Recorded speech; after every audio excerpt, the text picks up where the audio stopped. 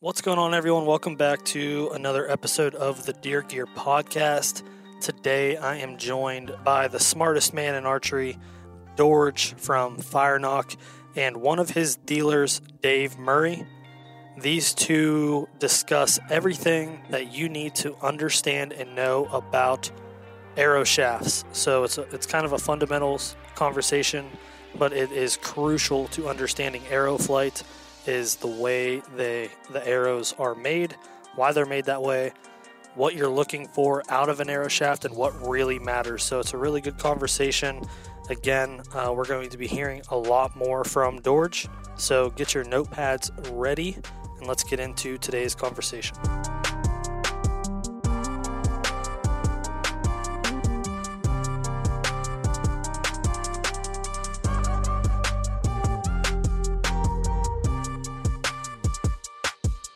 All right, guys, I'm back. I'm live, and I am sitting down as promised with Dorge, and we have a very special guest, Dave Murray. I want to thank you guys for joining me this lovely Tuesday morning. Yes, definitely. Well, I'm so glad Dave will join us. Dave is one of my absolute top-grade East Coast trainer for Firenock. I mean, a lot of you may not know, Firenock, actually all the dealers, or what they call certified and trained dealers, I went through our training program. And Dave is one of my guys who trained most of my dealers on the East Coast. And he actually owned Vital Limit, which is a very, very high-end custom shop who sell no bows, who only do upgrades of arrows. So his expertise is unquestioned, and his season of experience is also not questionable.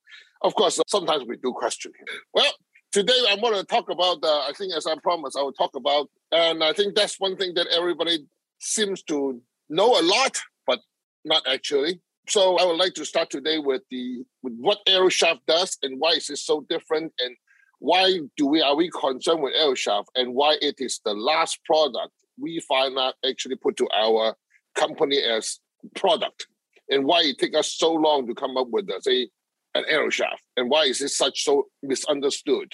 I mean, the fact is that arrow shaft itself has been used since beginning of time when we humans start using with, bow and arrows. But that is such a big deal. The reason for that, because in the old days, cedar arrow and so on, what we are trying to find in the old days is trying to find a material that's as lightweight as possible, as strict as possible, and we're able to respond to the ability of what an arrow does, which nothing other projectile does, is that you absorb and translate and transmit the energy that was given to it, and then able to shoot it out correctly. Well, that's the reason in the old days we start with cedar. In the Western culture, you start with cedar, and the Eastern culture they start with bamboo. But of course, as you guys can imagine, bamboo shaft have node, so that the entire curve is not perfect. And then we go into a split bamboo construction and so on, so we can get a pretty linear band shaft. Just remember that word, linear band. And then aluminum shaft come along. And then that's where we see the first time an aluminum shaft. It sort of solved all our problem of what an arrow should be. And to be fair with you, that is also the same reason why you see most of the Olympic archers, they still use aluminum or aluminum composite shaft. Now, I will go into aluminum composite, and the difference and the benefit of each other. What we really try to do in this moment, as we understand the dynamics of an arrow shaft bend, is that, to be frank with you, that's before Firenock come along, my opinion is that there's no better shaft than an aluminum shaft. And people say, what? How can it be? Because 90% of the time, aluminum shaft have two ways to make it. One is called extrusion, which you put a part of metal inside a mold and you squeeze it out, you come out exactly the diameter. That's the first way and the cheapest way. And then the other one is called roll and seal, or what you call roll and weld. So you got a piece of aluminum, you roll them together to form into a tube, and you weld on one side, and you grind it on both ways. That's what a lot of people understand, and that was one of the normal way of making aluminum. Both of aluminum shaft will give you one distinct capability, is that they give you an arrow shaft that have an absolute linear. And I think that is one of the most critical and what everybody is looking for, but did not know what they're looking for. So that in the old days, when you look at aluminum shaft inside, you look at that, the seam, because of where the seam is, That's where an aluminum will bend as the high point. The opposite of that seam is where the arrow will bend. And this is where I think a lot of people were trying to sort of discuss or argue what a high and low spine is. Well, from my technical experience is that is no high spine. Yes, there is a high spine, but the only thing matter is the low spine. And the beauty of aluminum shaft is that you know where the spine is a mechanical spine because it's part of the construction. I think that is where things get exciting. And also for the people who do fishing, bow fishing, the fiberglass arrow come into play.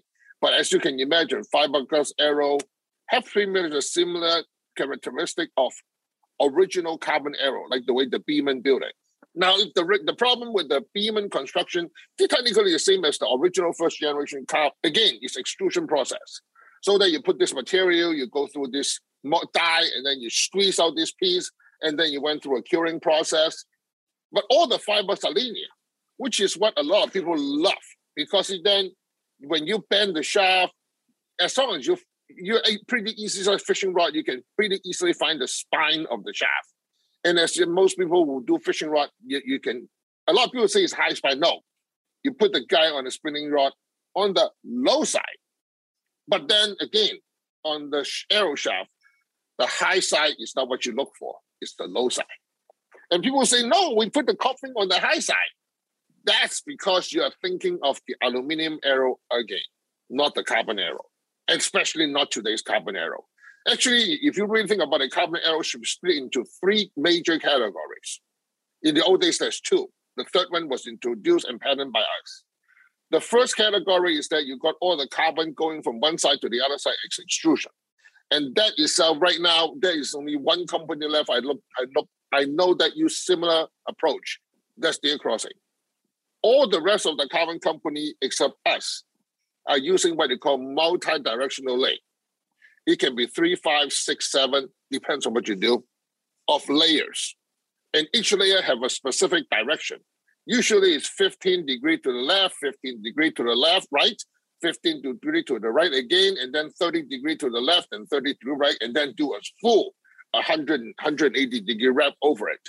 I don't want to go too technical, but in order to understand why carbon arrow behave like carbon arrow and the spine of a carbon arrow, this background has to be given. And then the first one, of course, the first company who used this approach, the multi-directional lathe, is Gold Tip, in which you see the Gold Tip arrow was one of the first few arrows that do a lot of great job. But when you do a multi-directional lathe, that was one problem. What is the resulting direction of the bend of the shaft? This is where everybody got confused. The answer to that question is that just think about it. If some of the fiber is pointing to the left, some of the fiber is pointing to the right, none of the fiber is straight. But then if the arrow bends, the bending is the resulting of all the fibers' ability to keep the arrow straight. So what happens is that arrow, when you flex it, it don't just bend up and down. You also torque from front to back. Which in other words, that means when you launch the arrow, as the arrow bends, since the knot is anchored, the tip of the arrow can turn left or right while it bends. That's where the word torsion comes into play. Now, Dorge. Yes, sir. You mentioned linear spine. What can you explain some of the benefit to that? Or there's like a consistency? Yes. First of all, the spine is one of the most important words for any shaft. Because see, until you know how the arrow bends, you have no consistency out of it. Now, very simple. Let's take torsion, which is what we are going to talk about right now, out of the equation first. Just talk about bend. Imagine we have to think of an arrow from the middle point as a clock, okay? If the arrow bends point, the beginning bend point, it's a 12-foot clock. The secondary bend, that means we have to flex up. The arrow is now flexing at 12 o'clock point. That means the tip itself of the arrow is now supposedly pointing at 6 o'clock. And if the spine is flexing between 12 and 6 as the first direction, if you do not control it, just say on an arrow rest, and you are also not on the node, which we'll talk about the node maybe in a different discussion, because this is where the physical property of an arrow and arrow rest come into play. At that moment, the 12 o'clock to the 6 o'clock band, assuming that you test all your arrows on your arrow rest. Because remember, the entire launch cycle of your arrow, besides the nuts and the string travel, the only thing you can control, which is the most important, is your arrow rest. Now imagine your arrow flex between the 12 and 6 o'clock. That means the arrow launch now, you know the arrow going to flex and now push the arrow rest at the 6 o'clock point when your launches. Mm-hmm. That's assuming the arrow is a linear spine and the spine is flexing at 12 o'clock. Now, if you do not know that, and now you got another arrow that's flexed, the spine is actually, the soft side is actually now at 7 o'clock. That means it's going to put the pressure at the 7 o'clock point of your arrow rest. And what happened to 5 o'clock? It's not being pressed of your arrow rest. Remember, most arrow rests are two-pronged. So you got now, all of a sudden, your force is going to the side of your arrow rest, not on the dead center. And if your arrow now, in other words, the launching point of your arrow rest is no longer the same for that arrow, then how do you expect the arrow to shoot the same? Right, you end up counting the arrow. But at the same time, if you ever use my PAP as the spine, the first dynamic band locator, what you're trying to do is that you want to put all the arrow, when you launch out your bow, they all will launch at 12 o'clock and flex down at 6 o'clock. If they all come off the arrow rest, because think about it, your entire arrow, besides your knock point, is your arrow rest. That's the only two control point you have. Now, we all understand knock travel because that's how the push cycle of the deck. I mean, we're not talking about that because that's bow. We'll talk about that totally different in some mind because that itself is more than a can of worms. It opens up a whole bag of tricks right there. Right, exactly. And that's the reason, the design of each bow day of that. I mean, it's talking about which of the high-end sport cut at 200 miles per hour is the best. I mean, there's no winner here. Everybody is, right. If you know what you're doing. So imagine this. So if you do not know how the spine is and you do not locate the spine of the shaft, now that's a misunderstanding. There is no high spine. There's only the first dynamic band. Okay? High spine was a word they used in aluminum arrows. And not to mention, now we understand that if we are able to find a way to the resulting of an arrow on the first dynamic band, I know that's a word that we'll keep on stressing. It is not the high and low spine. It's the first dynamic band. Because nearly all carbon arrow, besides the first Beeman arrow, until we come along, are all. That means the spine of the arrow shaft go from 12 o'clock, assuming that you find the very end. It will come from 12 o'clock, and then you turn yourself as inches increases. I said, wait a minute, it can't be because at the end of the day, the arrow still flexes. I said, yes, that is the first dynamic band, which is a resulting band, not the physical band.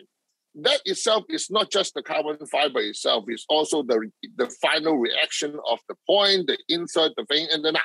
It gets very complicated very fast. And that's the reason most people say, this arrow from the factory gives us a spine, and that's what we're going to use it.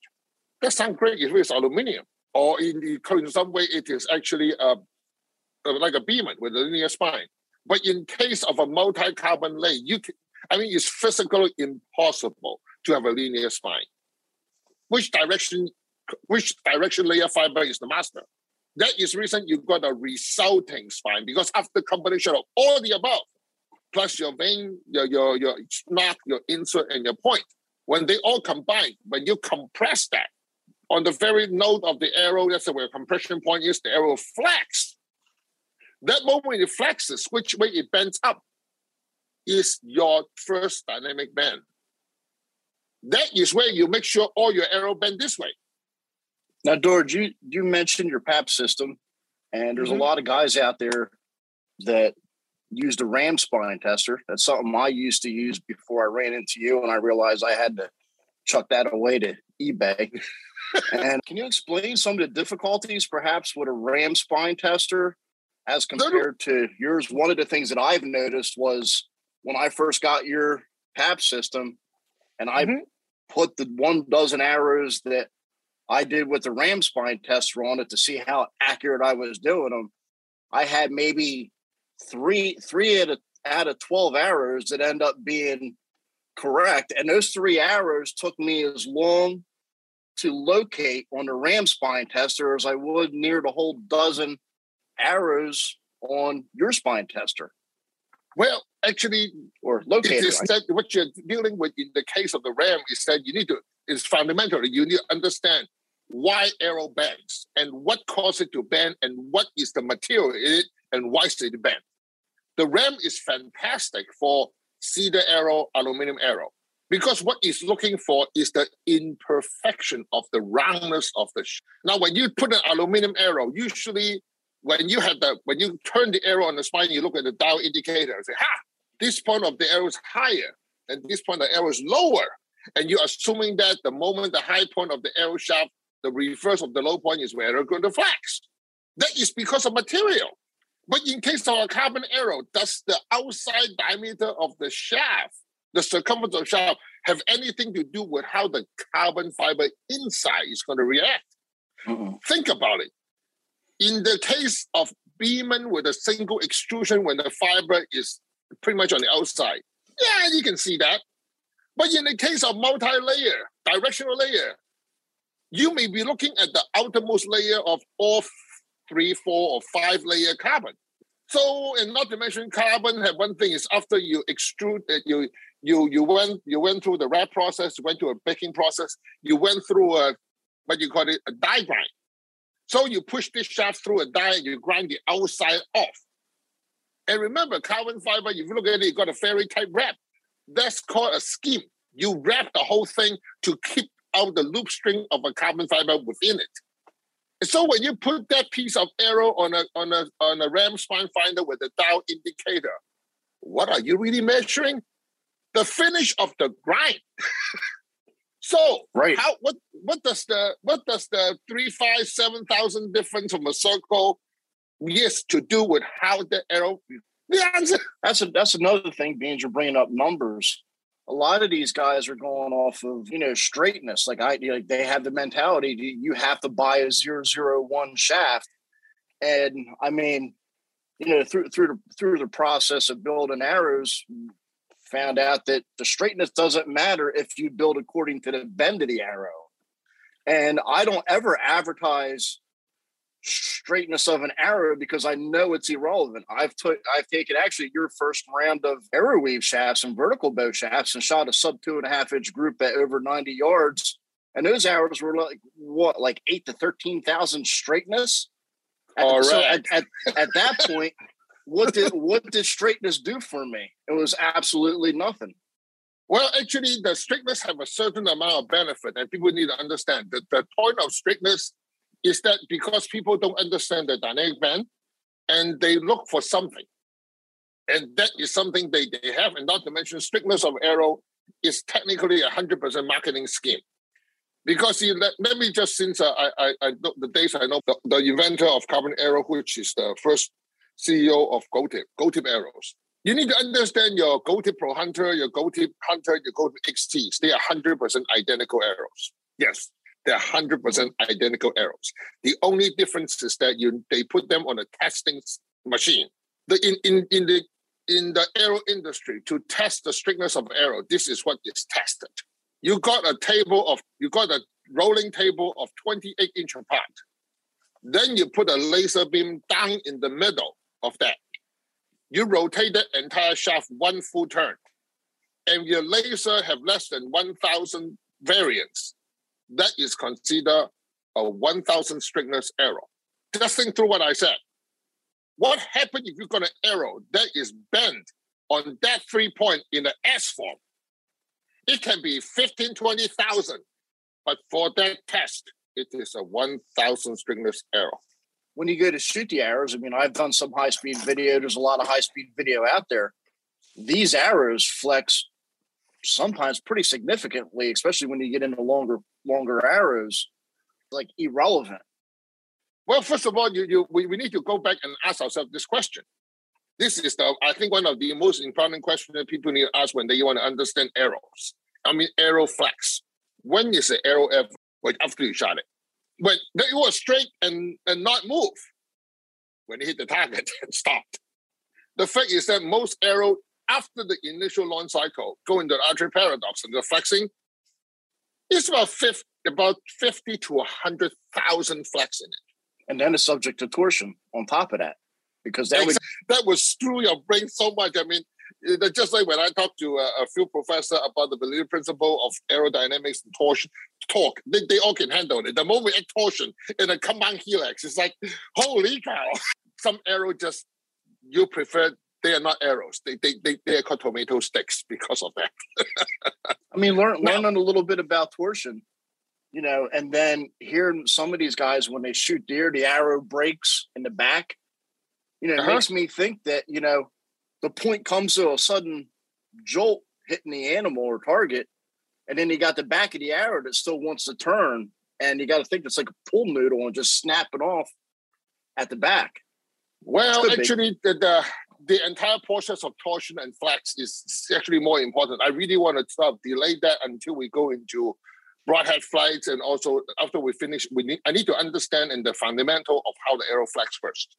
Now, I mean, I'm going to go back to the RAM and the first dynamic band. As we say about the using the RAM is fantastic if you are looking for the spine of a linear shaft, and the perfect imperfection of the shaft is where the band goes. That too is the fundamental principle of a RAM. The moment we go into a carbon arrow with a multi-layer carbon arrow, first of all, the linear spine doesn't exist anymore, which make the RAM less valuable. The second is that we also have the torsion of the shaft with the helix spine, and the imperfection of the shaft have nothing to do with the band. The moment you understand these three, the RAM becomes useless. Now, to make it even more useless is that the moment you got a shaft, see, the RAM is based on a 28-inch band. Now, we already know that in the new carbon, in the northern day carbon arrow, it's a multi-layered. That means the resulting band of the shaft dictated by the length of the shaft to start with. So if you use a 28-inch only RAM spinder, you got a 27.5-inch arrow. How are you going to find it? It is not linear. So every single length of the arrow is different. So just like when I first designed mine, I end up with something like 80 holes on my RAM spot finder, because every single arrow I put on it, there's different length. I need to adjust that rollers so that it will match the length of the arrow. But at the same time, you know, you can't just put the arrow, you can't put a RAM ball bearing on the end of the arrow, because now you're dealing with tangent. Because when you put the arrow on the normal bearing, a ball bearing, the edge of the ball bearing, you're measuring on the edge of the ball bearing. That means your force on that bearing for measurement is now being pushed from the side of the ball bearing to it. And then if you look at the Ram's design, is that you got 4 ball bearing with a hook in the middle. No, actually 2 hooks like this. Let me ask you a question. If you take a 32-inch arrow and locate the first dynamic bend, and let's say we cut the arrow to 28 inches, most of the arrows out there, they're going to be the same, or is the bend going to change? Totally based on construction of the shaft, it is an unknown. I mean, the one thing that you can find out, I mean, if you want to use the strength, use any arrow, is that you can use, the best approach is to know how true this is. You find a 26-inch separation, you push the arrow down, and then you mark it. You will turn a little bit and you mark it. Then you push the arrow from front to back. You find out that point keep changing. That is the proof of the first dynamic band being linear. Because in the past, I've built on several different shafts. One of them's Victory. Victory's that has a nice shaft. And, you get the shaft, they have their little pre-spine located marks. Exactly. Well, not everybody. There's a guy that's 5'7" who shoots a 26-inch draw length. He's not shooting a 32-inch arrow. So when I cut the arrow and then I put it back on the paps just to double check the spine, there could be like 15 plus degrees different where it was located, and I got to remark it. So that little indicator, at best, and I found these that could be a little off as well. That indicator is only relevant at that length of shaft without having the need to actually double check it if you make a cut. And I've tried this, even just cutting an inch or two off, and notice that it'll shift as I cut. That's exactly what a helix spine do. Because a helix spine will give you a final resulting bend. And that is the length. That's the reason the length of the shaft and how long the shaft is. That's the reason I said when I own the ram before I make the PAPs is that I got so many holes on it because I need to keep on putting the ball bearing support into a specific length. Because even if you build some guy with a 27.5 inch and somebody with a 28 inch, the support need to be different. Because you need to optimize the total length of the shaft. And if you're a really specific target shooter, the length of the shaft is more critical than most because that changed the reaction of the shaft to your bow. But that itself is even minor compared to where the node of the shaft is. We'll talk about that when we talk about arrow concepts, because that itself, as I said, that's where the knowledge of arrow shaft and how it bends become critical. But we today, I think I really want to bank in the basic concepts. A carbon arrow shaft is helix in spine. And in most cases, now, this is getting even more interesting. When we're talking about first dynamic bend, people say, interesting.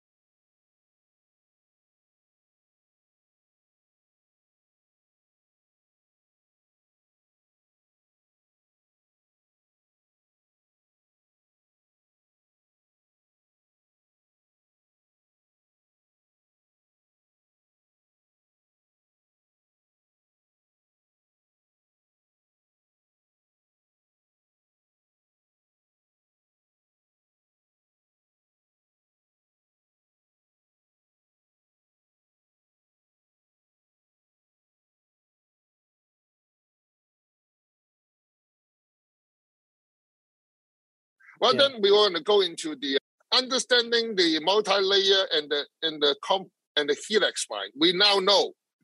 Now we have the first quote-unquote dynamic. The problem with the first dynamic bend is that then where's the second? I think this is where a lot of people got confused and got totally, we got Dave back. I don't know what happened there. That's okay. The second dynamic bend of a helix spine is where things got even more interesting. Now, in the old linear carbon, the first dynamic bend, say, assume it's 12 o'clock. The second dynamic bend is at 6 o'clock. What does that mean? That means you now got a neutral plane the arrow flexes against, isn't it? There is arrow flex between 12 and 6. But in case of multi-layer carbon, this gets really seriously sort of screwed up and complicated. The first dynamic bend, assume, is at 12 o'clock. If the arrow is well built as a carbon arrow, the second dynamic bend is around 7 o'clock or 5 o'clock. Think about it for a second. It is an arc, not a what do you call it, a diameter, isn't it? Right. And it is twisted very badly. That's where things get so screwed up.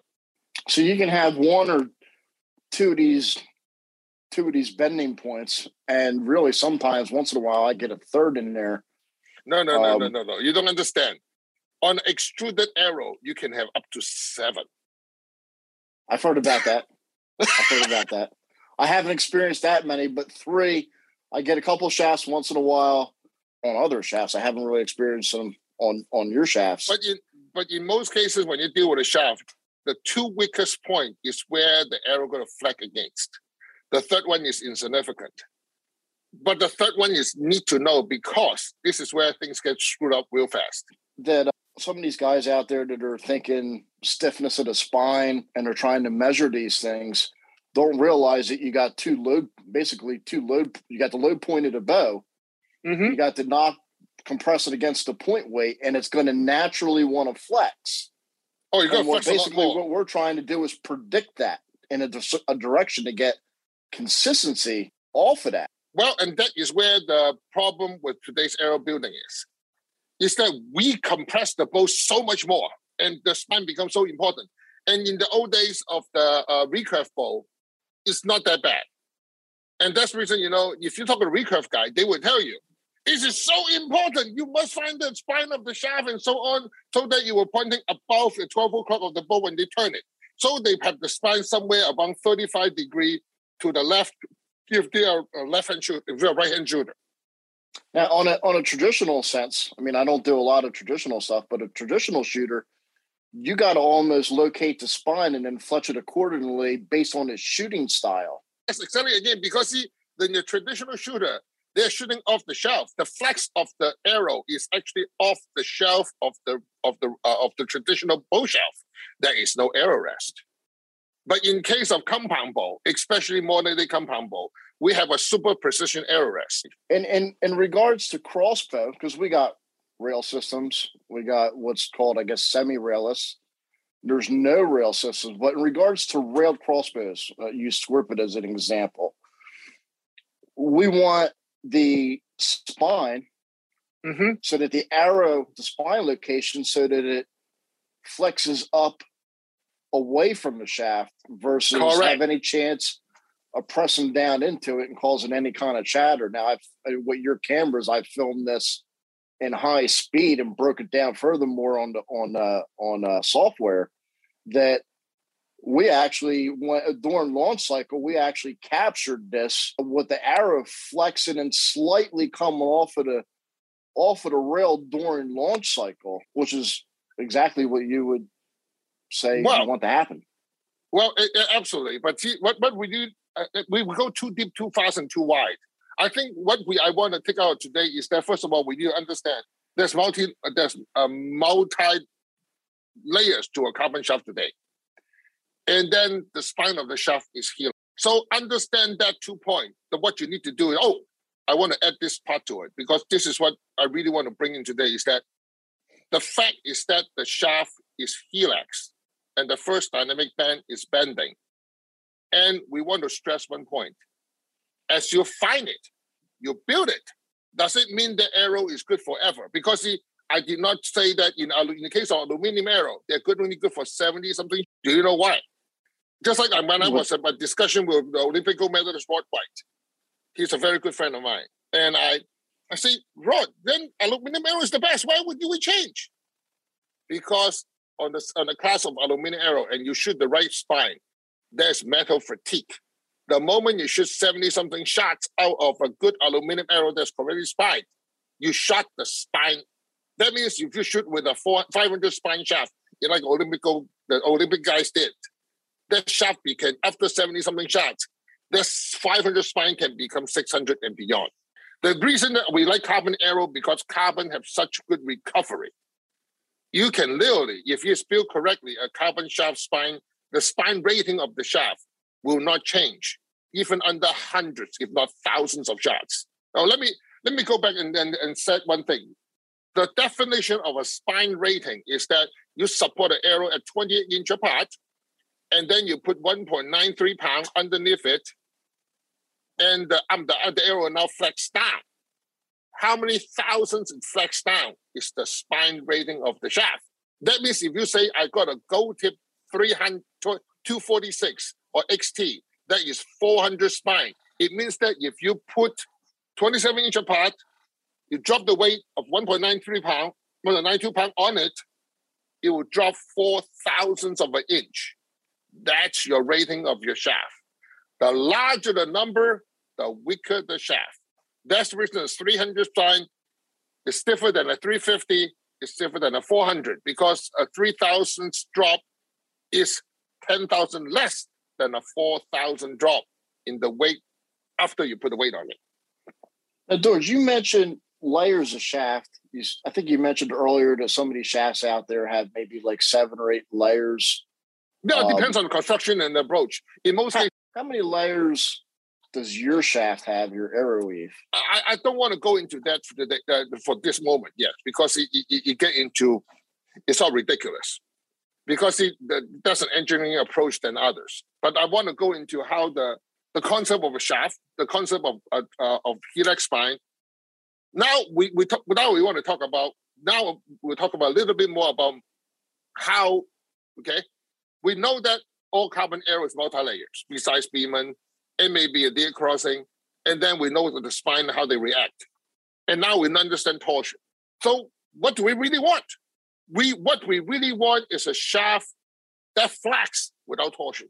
Am I right? An unworkable animal. Because nobody understands it, but they actually exist.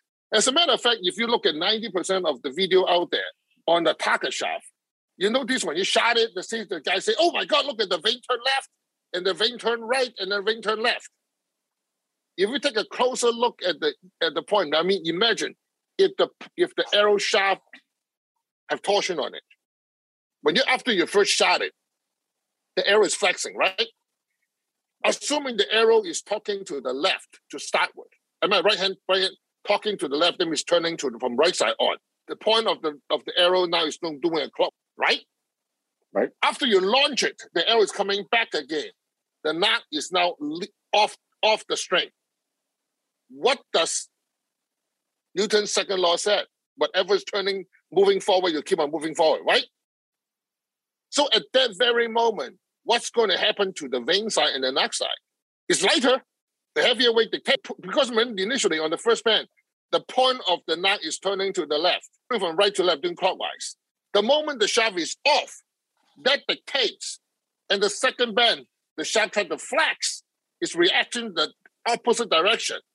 Because remember, the flag is a torsion. The first flag is the front is turning left. The second flag is front is above. The shaft is already left. The point is turning already. Your vein turn back to the opposite direction now. That's what torsion do. And that's what every carbon arrow does. See where the problem is? Right. If during this whole launch cycle, the arrow shaft and vein go backward, forward, because of torsion. So the higher the torsion, the worse it gets. Because what happens when the vein is going backward, forward, left and right, what do you think the aerodynamics is going to be? Oh, screwed up, isn't it? Right. It's like a total chaos. And that's the reason people will tell you, shoot the heaviest spine you can, because the heavier you get, the less effect all this has. Into a conversation about concept system. Yes. I mean, that's all because of understanding. So we need to understand all this concept first. So knowing that with torsion is detrimental, all this is not important until we reach about 2015.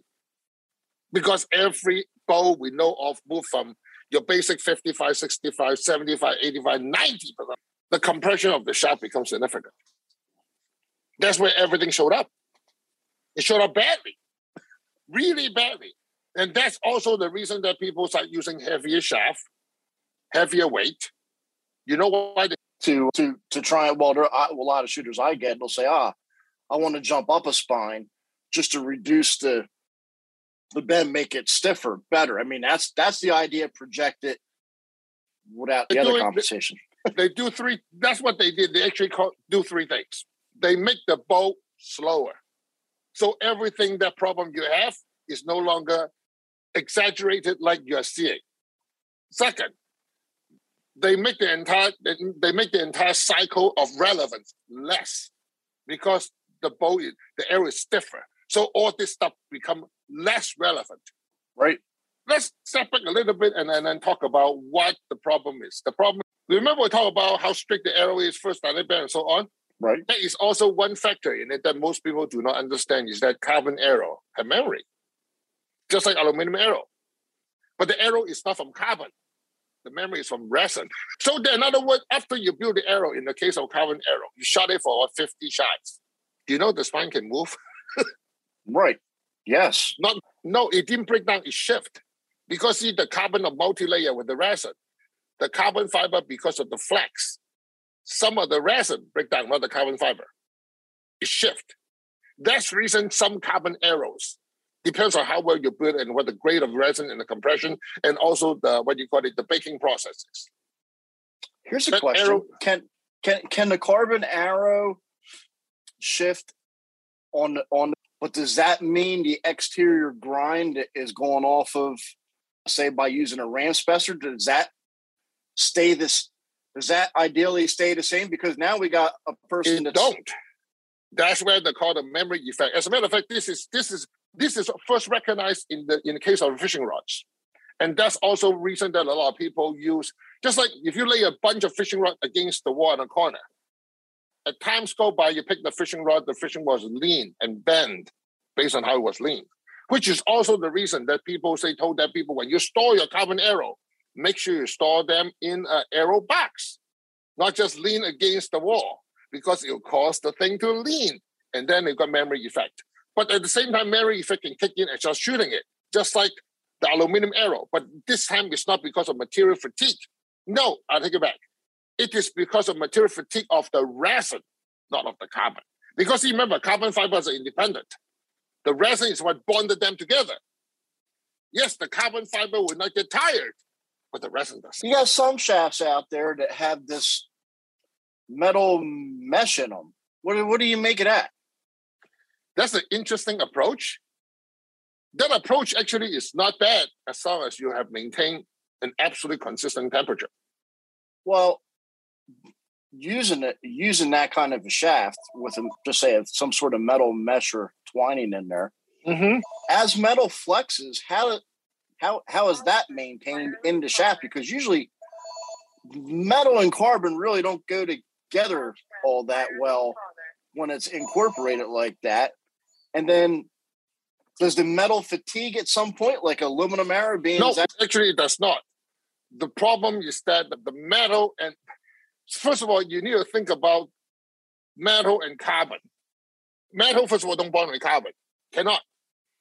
The only thing that metal was inside a carbon shaft worked is that metal would bond with the resin. The problem with metal is that as long as you maintain your temperature consistent, that's not a problem. Now we need to look at the expansion rate and the contraction of a metal based on temperature. That's the reason I stress that's a great idea as long as you shoot in a consistent temperature. But then if you hunt in cold weathers, what do you think is going to happen between the resin and the carbon? First of all, resin got harder as temperature drops. And when you deal with metal, the expansion and contraction is super thin ones. You also are dealing with the fact is that the carbon and the resin is only glue that put everything together. I personally think that as long as shoot it in the, say, control temperature, that itself has some benefit to it because it itself now have given the shaft mechanical control. I think that's an approach to what the linear shaft is supposed to do. I really do. And there's some shafts out there they got a whole aluminum tube inside of a. Oh, that's actually a great approach. I mean, if anybody who shoot the old ACCs will tell you, those are the best shafts. The fact is that we human at this moment can make the best shaft with strictest shaft is aluminum. There's no doubt about it.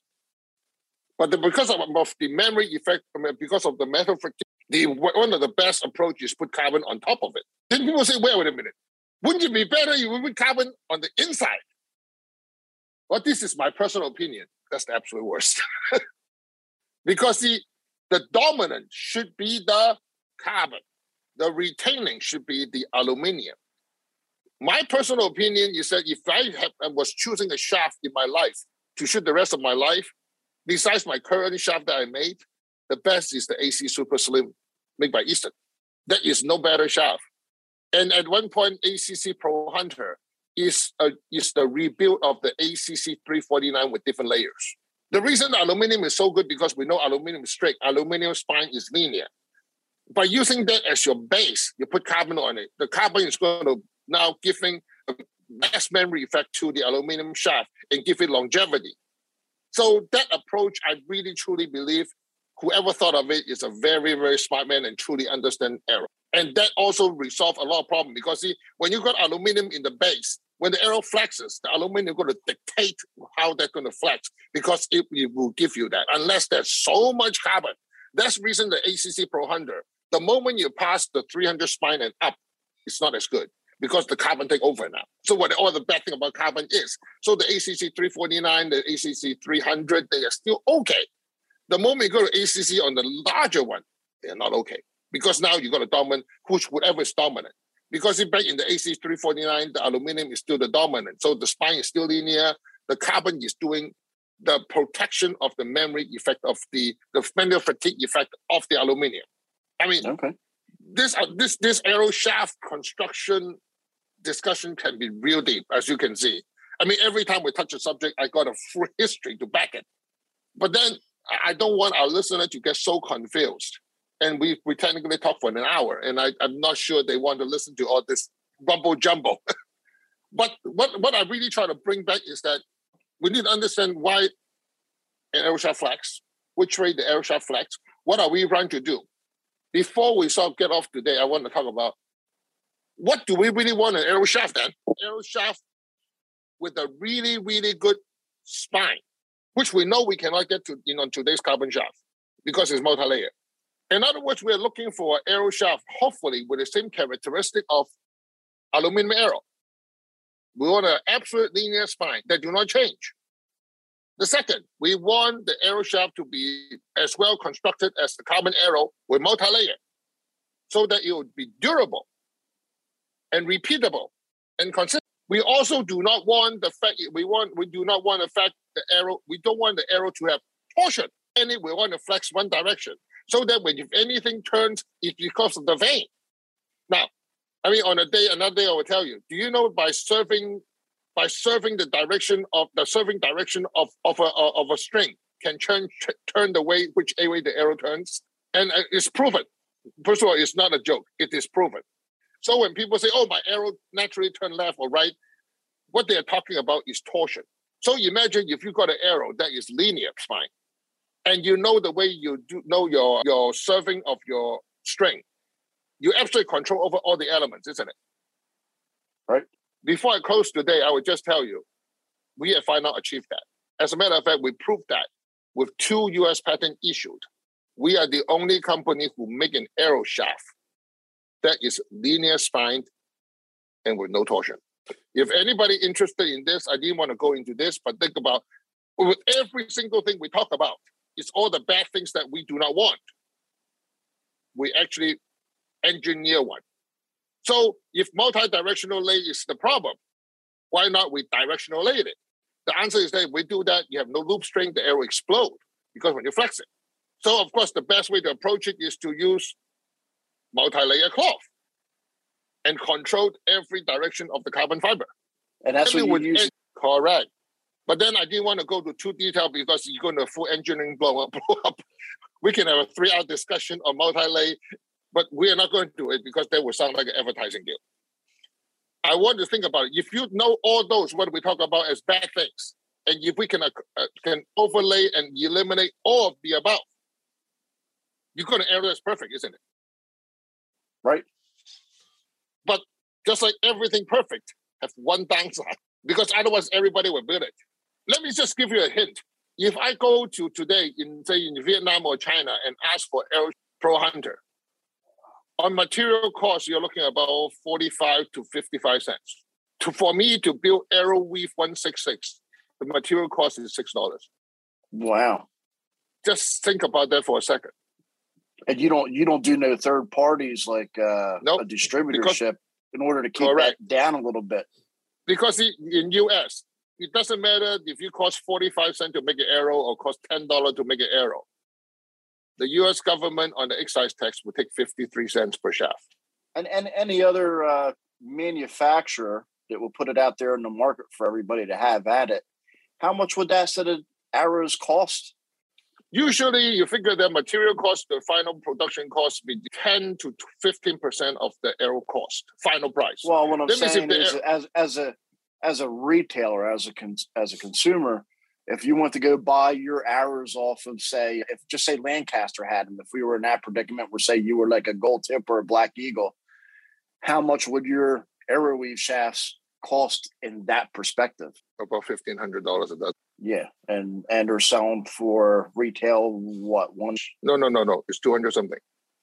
Or two. Just bare shaft. Okay. Because this is where the problem that most people don't understand.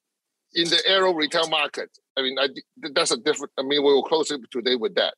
If it costs you 50 cents to material, that should cost you another 50 to 70 cents for the manufacturing process. Now the arrow is about $1.20. Then you got shipping. Then add another 40 cents to it, $1.60. Okay, you got it at $1.60. Then you got the excise tax of 53 cents. So now you book at $2.10. Make it a dozen. You're already at $24. The first distributor won 40 points. Well, then you're looking at about $50. And then you remember that's advertising and everything. And then your retail guy in today's world won 40 to 50 points. Well, that 45 cent manufacturing cost, you just become about $100 in your hand. And I just want people to understand a few things. Just how much it costs and how much you found it, give it to him. Because the more hands you go through, the more expensive it gets real fast. Because if everybody wants, say, 10 points, it doesn't have to go through 3 hands. It's already more than you want. I mean, just like when those days I learned about the Japanese retail channel, now you know why. When the big guys come in and take the middle guys out, that is a lot of money to be made. Well, I think that pretty much concludes what I want to talk about the what the history of the arrow and also the spine is. Yeah, because I really think that you need to know fundamental what the shaft do, what you try to accomplish, and why are you seeing the problem. Until we fully understand that, we can't talk about building. Yeah, I mean, just like, can you imagine today, everybody talk about the original, original truck was built on a wood frame. Can you imagine in today's truck on a wood frame, not even on a steel frame. You need a steel hydro frame, just like sorry, I go in the wrong subject. But until you understand the material and the approach to build it, you don't know what you can do with it. And that's the reason I want to dedicate our first with this podcast on the fundamental of arrow shaft. The more you know, the more you find out how much you don't know. That is the best phrase I've ever heard. And that is so true when I go into archery. I figured that being academic, educated scientist, nuclear physicist, went through project management, being a BMP, went through engineering schools, doing all the projects. This stuff is easy, right? Right. Oh, yeah, we'll talk about that in the subject about veins. That's going to be a discussion of myself.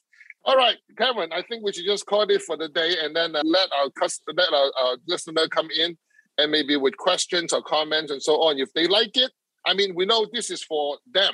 Right? And the whole process for this is to educate. Let me tell you something that I learned when I was doing the ASA. In the hunter class, which is your average, a little bit above average show guys, he will go to the ASA shoots with a dozen arrow. That's about 2 or 3 arrows in the first hole of this quiver. Remember that 3 holes on the side quiver? That's all the arrow he's going to shoot right. If he lost that 2 or 3 arrow, he's done. What Dave is saying that with the correct feel of just like expert like him, all 12 arrows is going to shoot the same. And we're going to tell you how on the next few podcasts. That's perfect. Awesome. I think that's a good place to wrap it up. I want to give Dave a chance to, if anyone has any questions for you, Dave, where can they find you? I have a website, vitallimits.com. I have a phone number on the website and I have an email right on the homepage. Dorge has sent me over some of his cameras that I do some high-speed video work with. I've got some of those videos posted, I believe, right on the page. It'll bounce you over to YouTube also, where you can see some more of them. I would tell people, not only if they have questions, they can bounce, some of them over to me, but, check out some of these high-speed videos. I mean, we have them that, you can literally watch the arrow rotate on impact and see water droplets coming out of the water bottles that we use for testing. There's one of the videos over there that shows dynamic bend working off of the shaft or working off of the crossbow within launch. We can show rotation happen. There's a bunch of things that are going on in there that you can learn, just off of one video. So I would encourage, looking at some of them videos, email me or call me up with some questions on that. But vitallimits.com, they can find and source everything right from there. Perfect. All right, guys. Thank you. Thank you so much, Cameron, for the help.